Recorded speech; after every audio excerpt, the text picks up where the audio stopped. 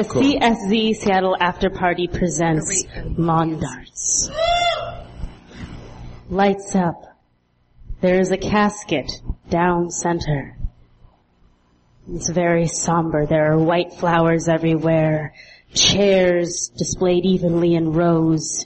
Everybody is mourning. They're all in black. There's a woman who we later will find out is Selena, age 12, wearing a black veil. Up to the podium steps a small boy with shaky shoulders and big glasses. He turns at the casket, touches it gently, then steps back up to the podium. He tilts the microphone down to see him, and then speaks. Nobody can predict when life is going to end. A lot of us like to think that we can, but that is wrong. Life, what is it? It is a long series of goods and bads that we do not understand. Some of us tend to think that we know what it is, but we do not.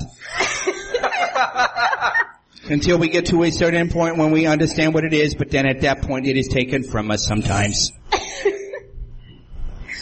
I am talking mainly about my friend Ronnie, who was hit in the head with a lawn dart, which was at high speed, and cracked his skull very hard, and I was not there, but I heard about it, and it was tragic.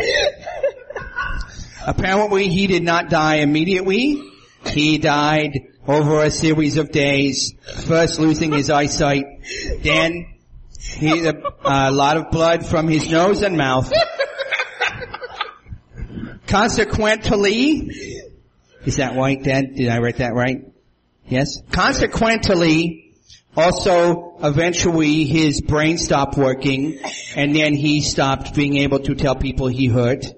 And so, I sat in the hospital after having many meals at the cafe downstairs, which were good. Trying desperately to get him to recognize me, his best friend from elementary school. We grew up together. I have had many speech classes to get rid of my speech impediment, and they did not work. But Ronnie was always someone who was like, you can do it, and I was not able to do it yet.